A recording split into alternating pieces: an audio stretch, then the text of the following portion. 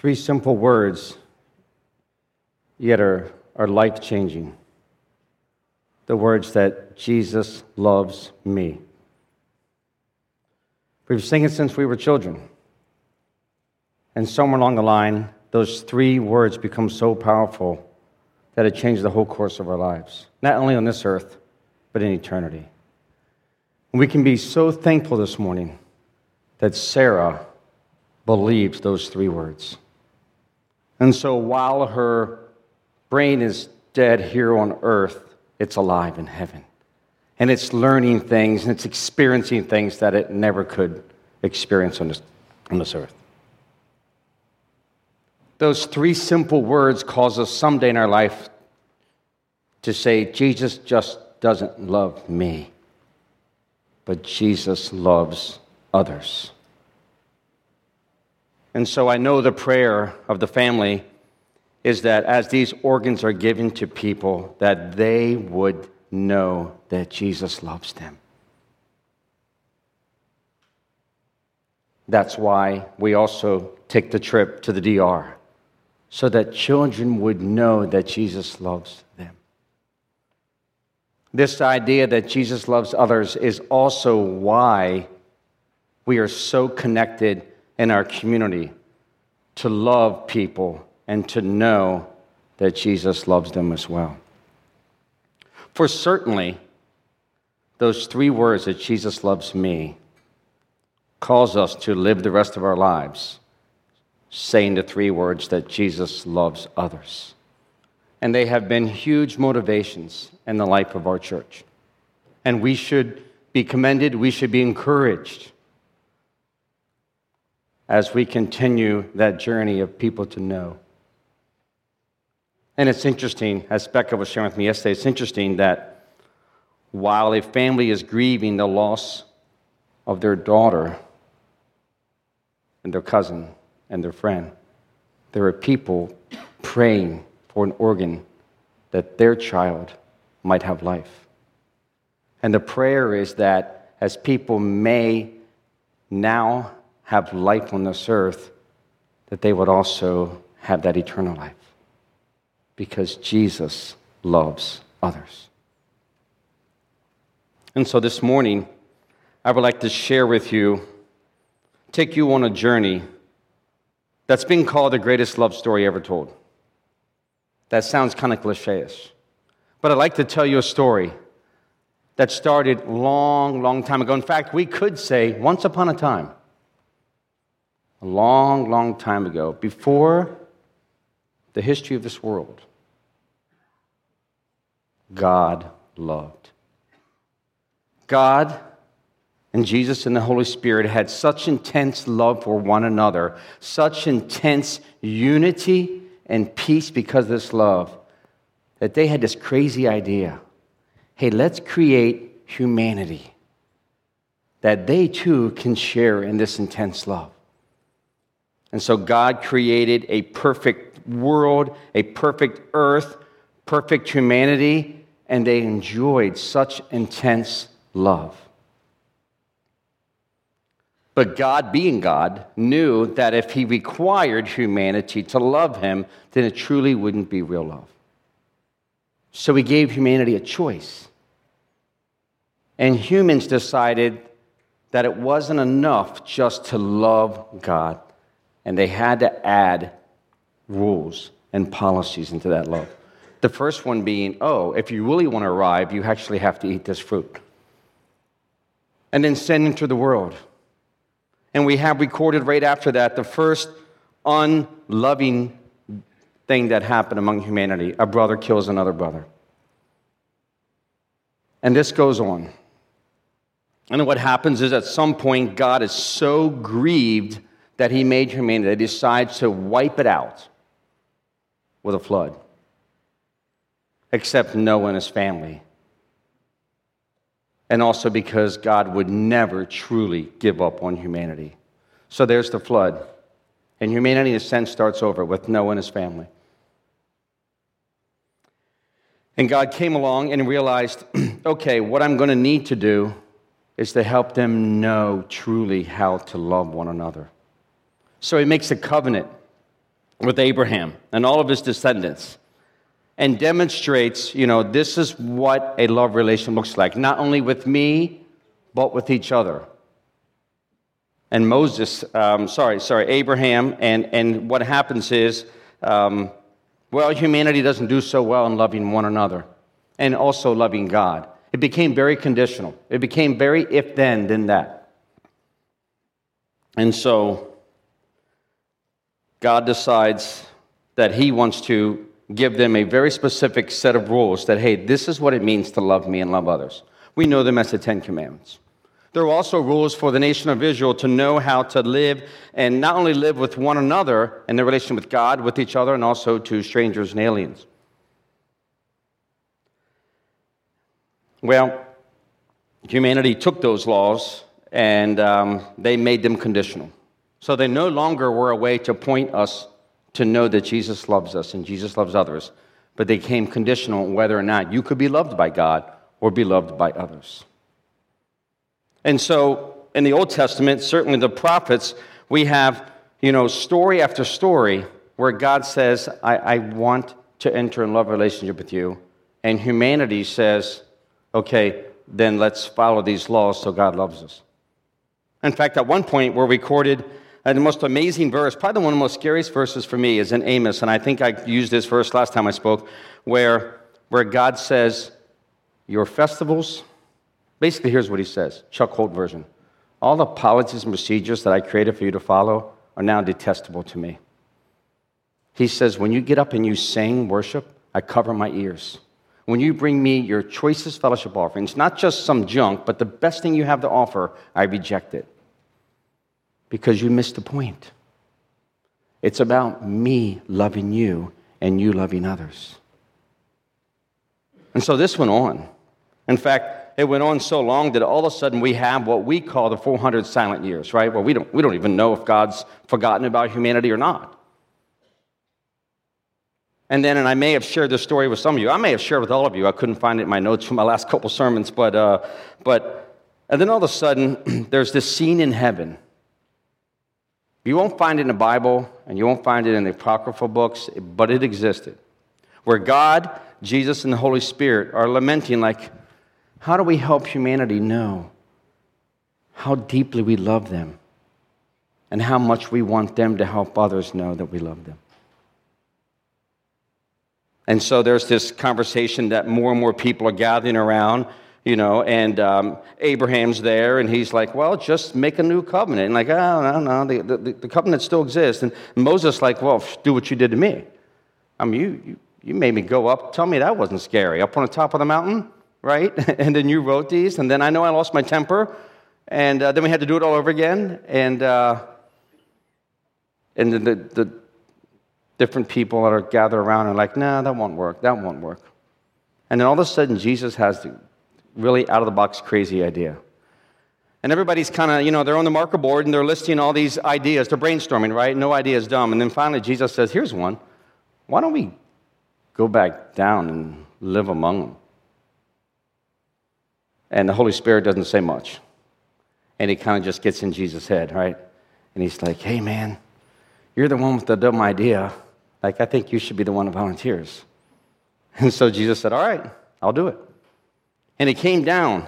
And we know the story, right? He was born as a baby, and he lived among humanity. And all through his life, we see this contrast to, this is the way humanity was operating, how you judged people and how you accepted people and what the qualifications were. And over again, Jesus interacted with humanity and said, no, I'm going to love them.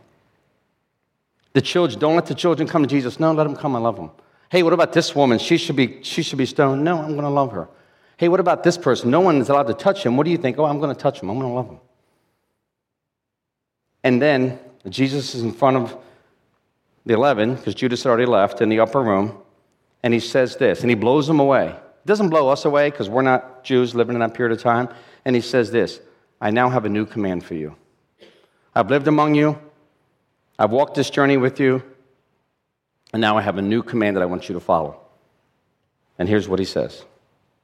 Love others as I've loved you. It's as simple as that.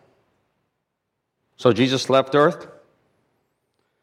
And I wonder, I wonder if 2,000 years later, there's another scene in heaven right now where God, and Jesus, and the Holy Spirit, and Abraham, David, you, Mother Teresa, Billy Graham, and people are sitting around and they're like, what should we do?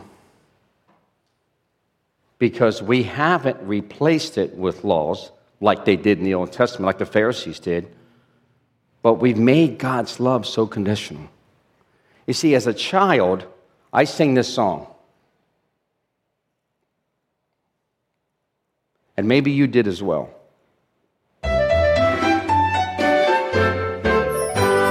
Jesus loves the little ones like me, me, me. Jesus loves the little ones like me, me, me.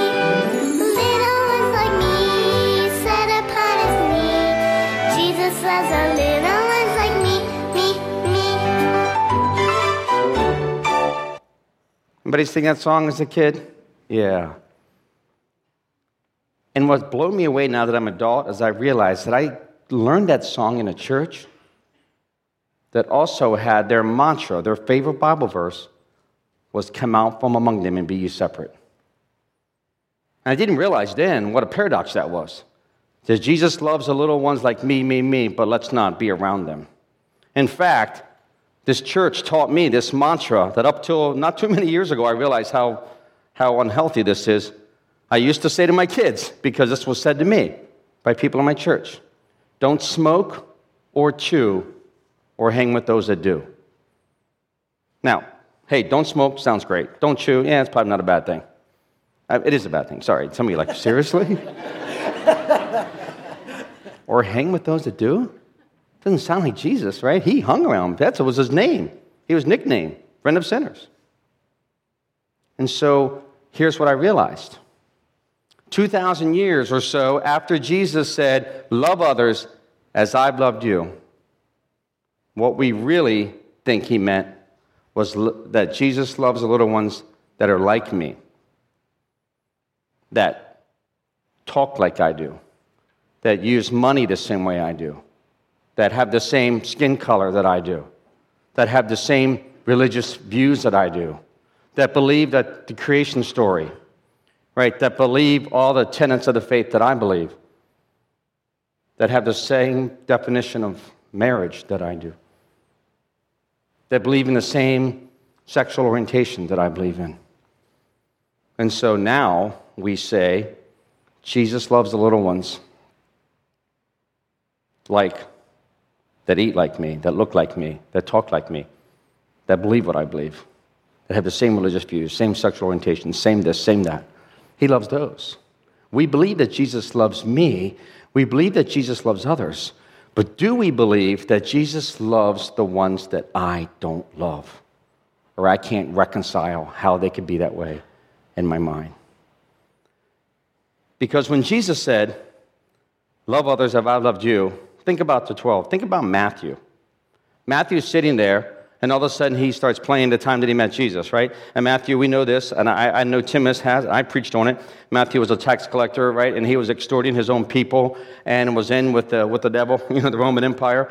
And he would set up this booth so when people came through, they had to pay, even if they didn't do it. He had his 2 bodyguards next to him, and when you came up, you had to get, to the other side of him and go on your way, and he would make you pay something. If you didn't have it, his bodyguards would shake you upside down, and they might take you off and beat you. I have a wild imagination, by the way, paraphrase. And then he's sitting there trying to make some big money because the crowd had developed, and he sets up his little booth there, and he sees the people coming, and he sees that, oh, here comes a teacher of the law. Now, back then, teachers of the law had a lot of money. And I know he's thinking, well, I can't get it out of this guy, but that next guy, he's going to have to give me a lot. And he goes up, and he's just about to say something, and Jesus looks at him and says, paraphrased, hey, want to be my friend? The Bible says that Matthew just dropped everything. Can you imagine? He didn't stuff his pockets full of extra money, right? He didn't take his jacket, and he just got up and walked away and followed Jesus. And then invited him to his house with so many people there that weren't the kind of people you and I hang with, that the Pharisees were asking the disciples, why would he, does he not know who these people are? Why would he wine and dine with these kind of people? Because Jesus loved others. He loved the others that nobody else would love. And so Matthew's thinking, oh, okay, that's how you want me to love. And that's how he wants you and I to love. He wants us to know that Jesus loves us. And he wants us to know that Jesus loves others. But he also wants us to know that Jesus loves the others that we don't even love. And I don't want to be too tough on you today because we're doing great things in our church. We should be proud of ourselves. Like we are showing people in our community, in our country, and all over the world that Jesus loves them.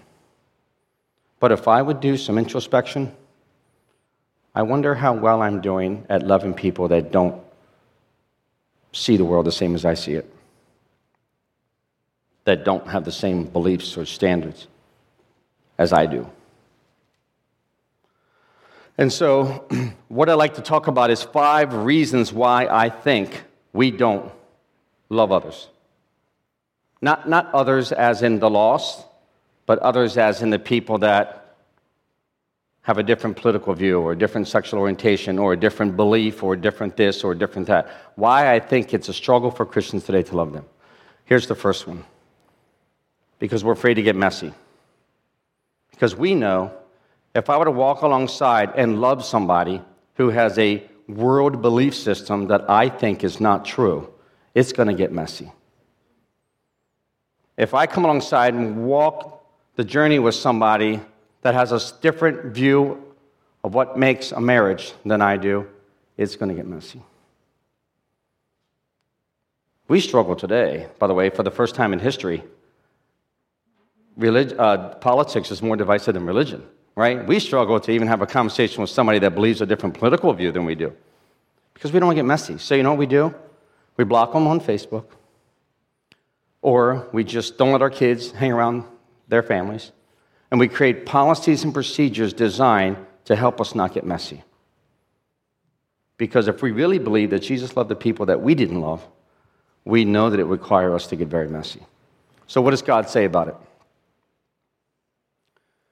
From the very beginning, God's message has been love one another. From the very beginning. Now, I didn't write this. This isn't a paraphrase. That's why I put it up here, so you would know, yeah, Chuck just made. This is right there from Scripture. Here's what it says. You want to know who the children of God are and who the children of the devil are? Well, stack them up. The ones that love are children of God, and the ones that don't love one another are children of the devil. I'm not sitting here telling you, or standing here telling you that you're the child of the devil. But I'm telling you that if you want to know what, the lineage looks like for people that are children of the devil, they don't love one another. So the first reason that we have is I just don't want to get messy. And God says, you're confused because from the very, very get-go, this story that started a long, long time ago, it was all about getting messy. And if you want to know the people that follow God are the people that are willing to love one another. The second reason, we're too busy. We're all busy, right? We're all so busy doing all the things that we need to do for us and our family. And I'm not knocking that. We have verses that talk about what it looks like to not be busy. We have examples in the Scripture that says, you want to know how to live? Go to the ant, thou sluggard, consider its ways, right? See how I kick back into King James? You can tell the verses out as a little child, right? We're all too busy. And so it's very easy for us to say, well, I'm working too hard. I'm troubleshooting too many things at my house. There's a book out called The Art of Neighboring, and I met the author of that. And he has a little exercise in this book that he challenges people to do. Take a tic-tac-toe diagram, put your house in the center, and name the people that are across from you, diagonal to you, side from you, behind you, and backwards diagonal. And the research has shown that most people can't name more than 3 families. And the number one reason? I'm too busy. I'm too busy to know my neighbors. What does God say about that? God says it's not an option. God doesn't say, hey, if you want to be a believer, my suggestion is that you spend a little time loving one another. No, it's actually a command. See, if you're a believer, that's our manifesto, right? It's a command that we have to love others. In fact, we have to love them as Jesus would love them. Reason number 3, it's hard to see past their fill in the blank, right? See past their mouth. See past how they make the decisions they make. See past their views on this or that or this. We tend to hang around people, ready for this, that believe the same thing we do. We tend to read books, nonfiction books, that are about the same things that we believe. We tend to listen to podcasts that will support what we believe. By the way, an interesting thing I challenge you to do if you're a podcast listener is to start listening to podcasts on subjects that disagree with what you believe. Very enlightening, very sharpening. But it's very difficult for us, myself included, to see past people's whatever. What does God say about it? I love this verse. Because you know what? When people have issues and they wrong me, then I hold that against them. Maybe somebody hurt me by the words they said, maybe by the actions they said, maybe they represent something that is detestable in my eyes. And so it's very easy for me to hold that over them like a debt. You won't be in good relationship with me until that's done. And so I love this verse where it says, the only debt that you should ever hold against somebody, or the only debt you should ever have, is a debt to love one another. Think about that. The only debt I'm ever to owe you is not to fix something that I've wronged in your life. Stay with me. I mean, we can address that another time. But to continue a debt to love one another. So I owe you. Every day I owe you to love you. I wake up in the morning and all the wrongs are righted, and God says, you still have a debt. Love people as I've loved them. That's the only debt that we're supposed to carry with us. Is not to make all the wrongs right, or to do all the paybacks, or to demand things to be reconciled. What this verse says is that the one debt that we are to have continually is to love one another. Now, number 4, we have issues. Not only do people have issues, and it's hard to see past their issues, but we have issues. Every one of you, ready for this? You're a hot mess. Don't start stoning me yet, because I'm a hot mess too. We are. It's only to the degree in which we're able to hide that hot mess from others. Some of us, we get really good at that. So we come here Sunday after Sunday. How are you? Good. How are you? Good. Every once in a while we say not good. Have you ever, somebody asked how you were and you said not good and you realized, oh, they really didn't want me to go there? Right? Because we created this world, both in our culture as well as in our church subculture, that it's not okay to have issues. And so we keep them to ourselves. A few years back, I was hanging out with, well, this is going to sound bad. I wasn't hanging out with, I was with, 2 of our volunteers at the youth center. And they were arguing. And here's what they were saying. Well, our family's drug bigger than your family's drug. They're like, well, no. Our family's drug is bigger than your family's drug. And they went back and forth, no, I believe you. And I'm like, what are you people talking about? And here's what they said. We're talking about which one of our families sweeps stuff under the rug more than the other. And I was like, oh, see, I grew up with a hardwood floor. You know what I mean? It was just all there. But we do that, right? We sweep on the rug. And one of the hidden rules of our culture is you don't tell other people about the family's problems until it blows up, and then sometimes we have to. But one of the reasons that we have for not loving other people is we have issues. Well, what does God say about our issues?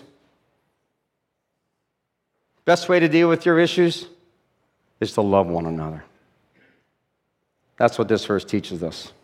Because that love covers a multitude of sins. So I'll pick on Greg because he's right here and he's dozing off.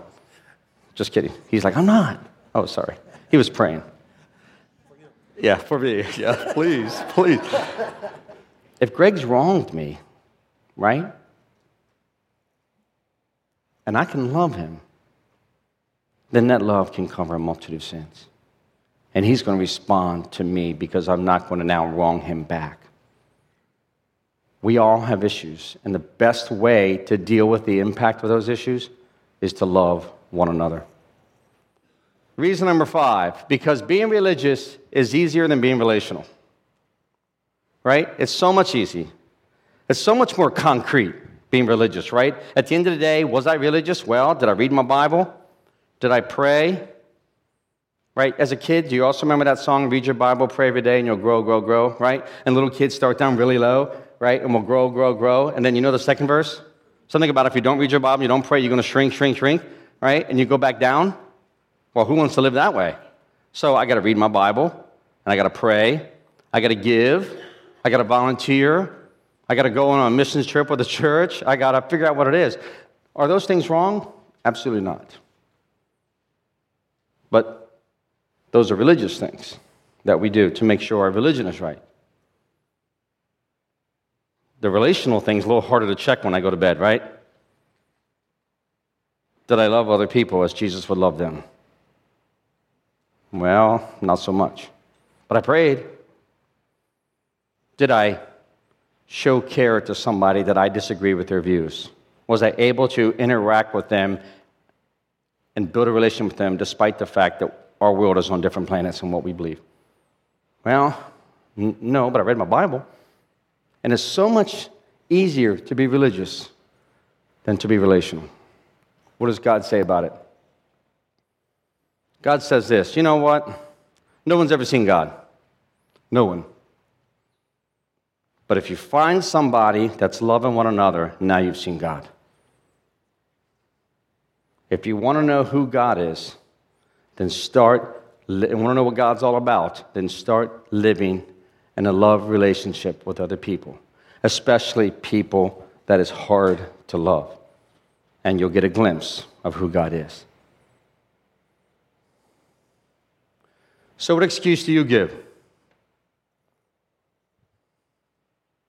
When I look at this, first I gave myself a free pass. I'm like, well, I'm only 3 out of 5. Got the other 2 down pretty good. And then as I looked at it again, I'm like, well, actually, if I'd be honest, I'm actually 4 out of 5. And as I looked at it again, I thought, okay, fine, I'm guilty of all 5. I use all 5 as an excuse. Some of those not so much, and others, some of those are, boy, they're really good excuses for me. We've looked at verses that answer all 5 of these, so here's my question for you to just think about by yourself. Which one of these excuses do you give to not love the person that is hard to love? Teenagers, it might be somebody in school, right? There probably is somebody in school. Somebody that you know that, oh, me and my friends, we just don't hang around them. Why? Well, because they're different. Or because they're weird. Or because, well, do you know what they say? You know how they talk? You know what they believe? You know what their parents are like? Well, it's not just teens that do it, but it's adults that do that, right? We think, well, I don't know, I'm busy. I don't really have time to get messy. I mean, have you seen their lifestyle? I wouldn't be called dead hanging out at a bar with them. They're going to get drunk.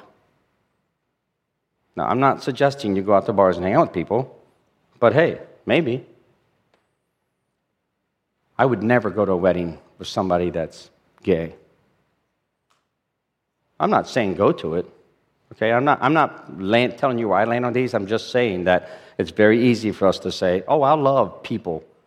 I know Jesus loves me, and I know he loves others, and I'll tell that love to everybody else until this gets in the way. And then, nope.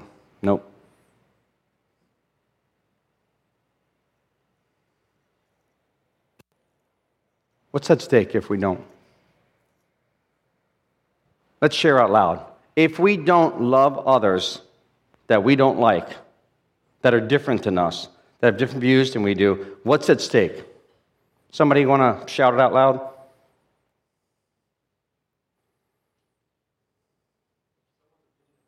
Say it again. Yeah, somebody's opinion of God. What else is at stake?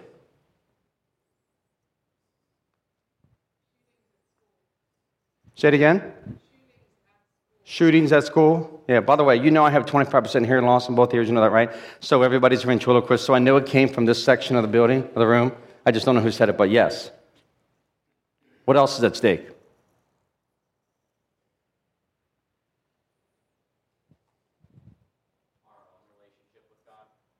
Yeah. Hear what he said? Our own relationship with God.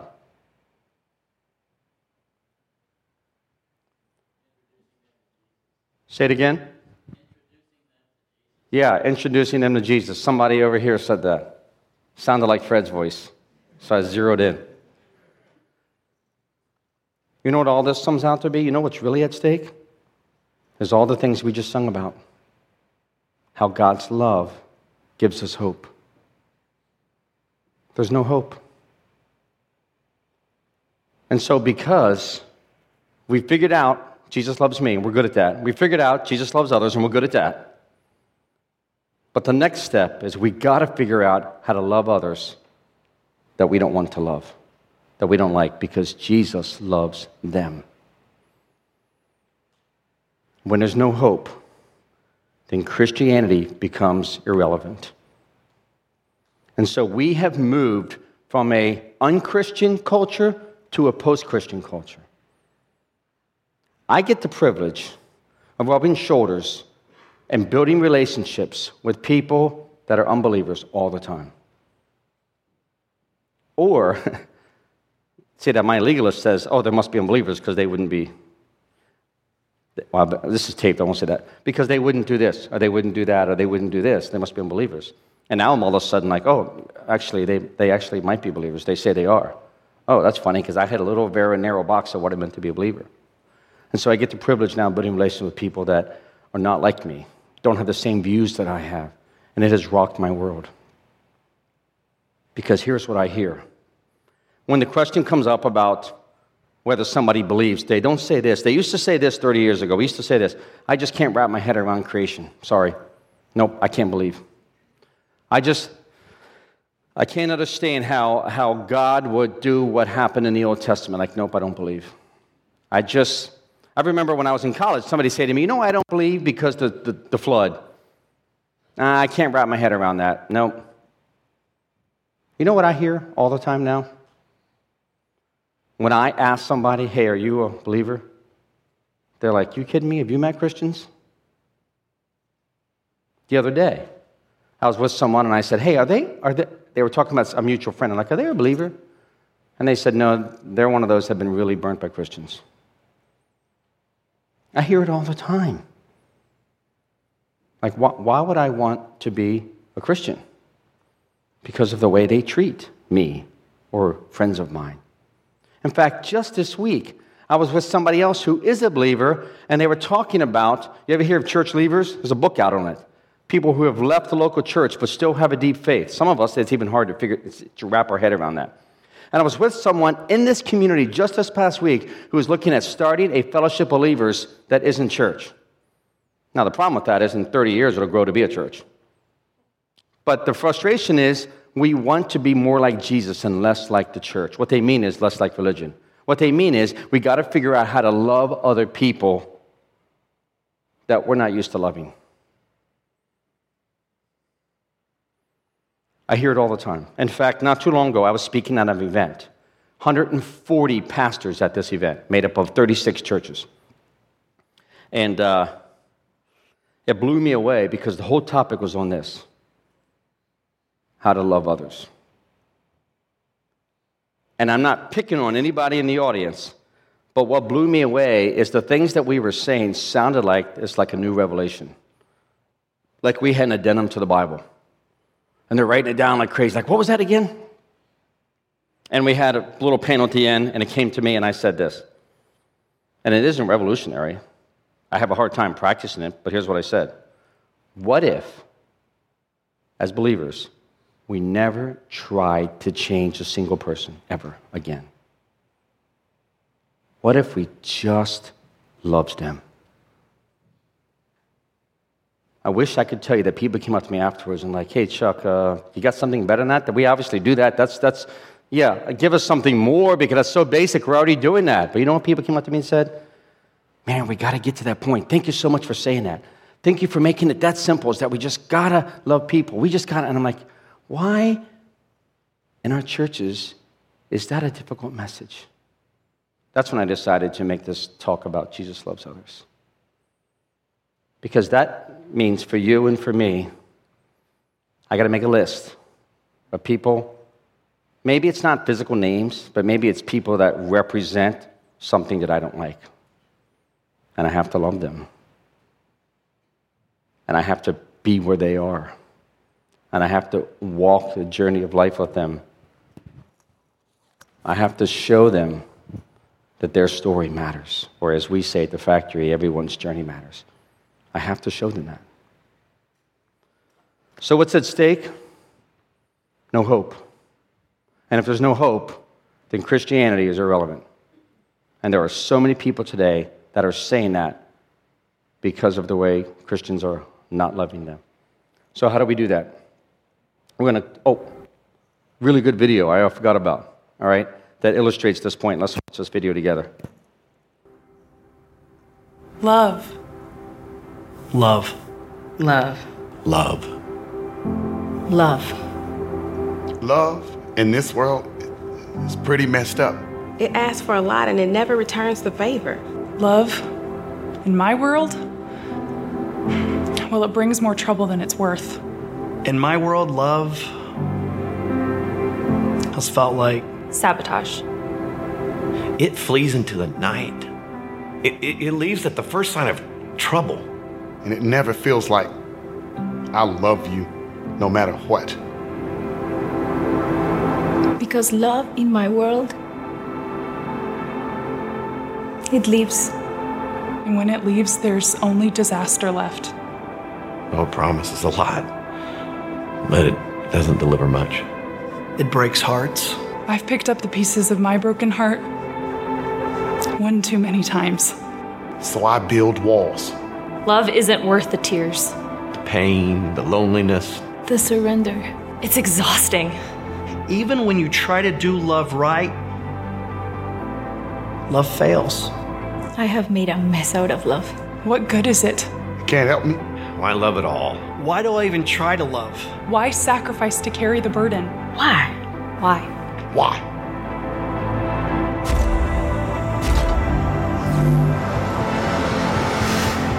Why? Because there is a perfect love. Perfect love that can end the disaster. A perfect love that can heal the brokenhearted. There is a love that saved those who are dwelling in this messed up world.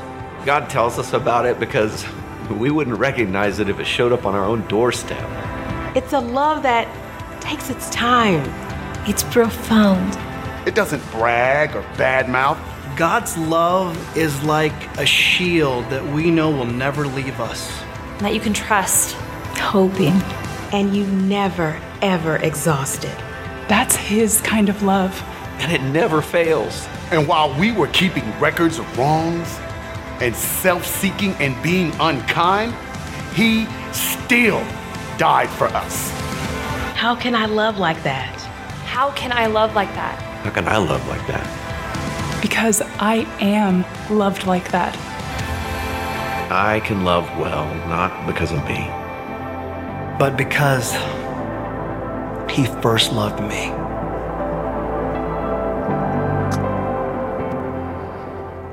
Chatting with someone a couple days ago and telling them about what I was going to share. And I don't know if they're a believer. You'd probably say they're not. I don't know if they are or not. And I was sharing my whole outline with them. And they said, please tell them to start loving people that they don't like. How do we do that? Quickly, I know we're running out of time. How to love as Jesus loves. Three very simple things, but are very profound. First of all, we have to develop a heart for God. We have to pray like David is, search me, O God, know my heart, try me, no anxious thoughts, see if there's anything wicked in me, and lead me in an everlasting way. We have to fall in love ourselves with Jesus. We have to bring back WWJD and say, what would Jesus do? WWJS, what would Jesus say? What would Jesus think? How would Jesus treat this person right now? We've got to develop a heart for God, because when we do that, we will develop a heart for people. We will begin to see people as Jesus sees them, not as projects, right? Not as people that need to be fixed, not as people that are hot messes and they just need to be like us, but we'll see people as Jesus sees them. people that we can love. And when we have a heart for God and we have a heart for people, here's what will happen. We won't have to have Sunday school classes, and I'm not knocking this, don't think I'm being sarcastic, I'm not, where we are talking about how do we reach out to our community. We won't have to have conversations on how to inject Christ in that relationship. We won't have conversations on how to love the unlovely. We will begin to just live life because we will have a heart of ministry. We will come alongside people and believe in them and show them that Jesus loves them because they will see that we love them. Let's pray. Thank you, God, so much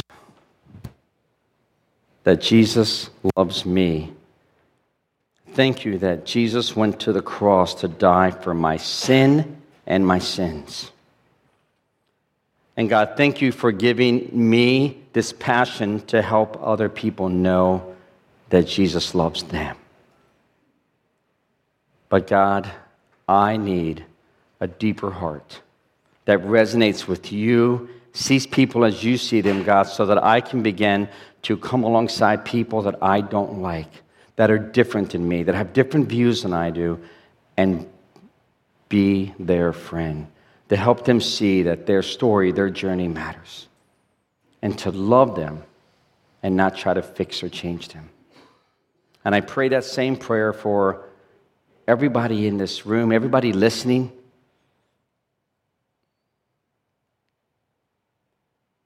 I pray, God,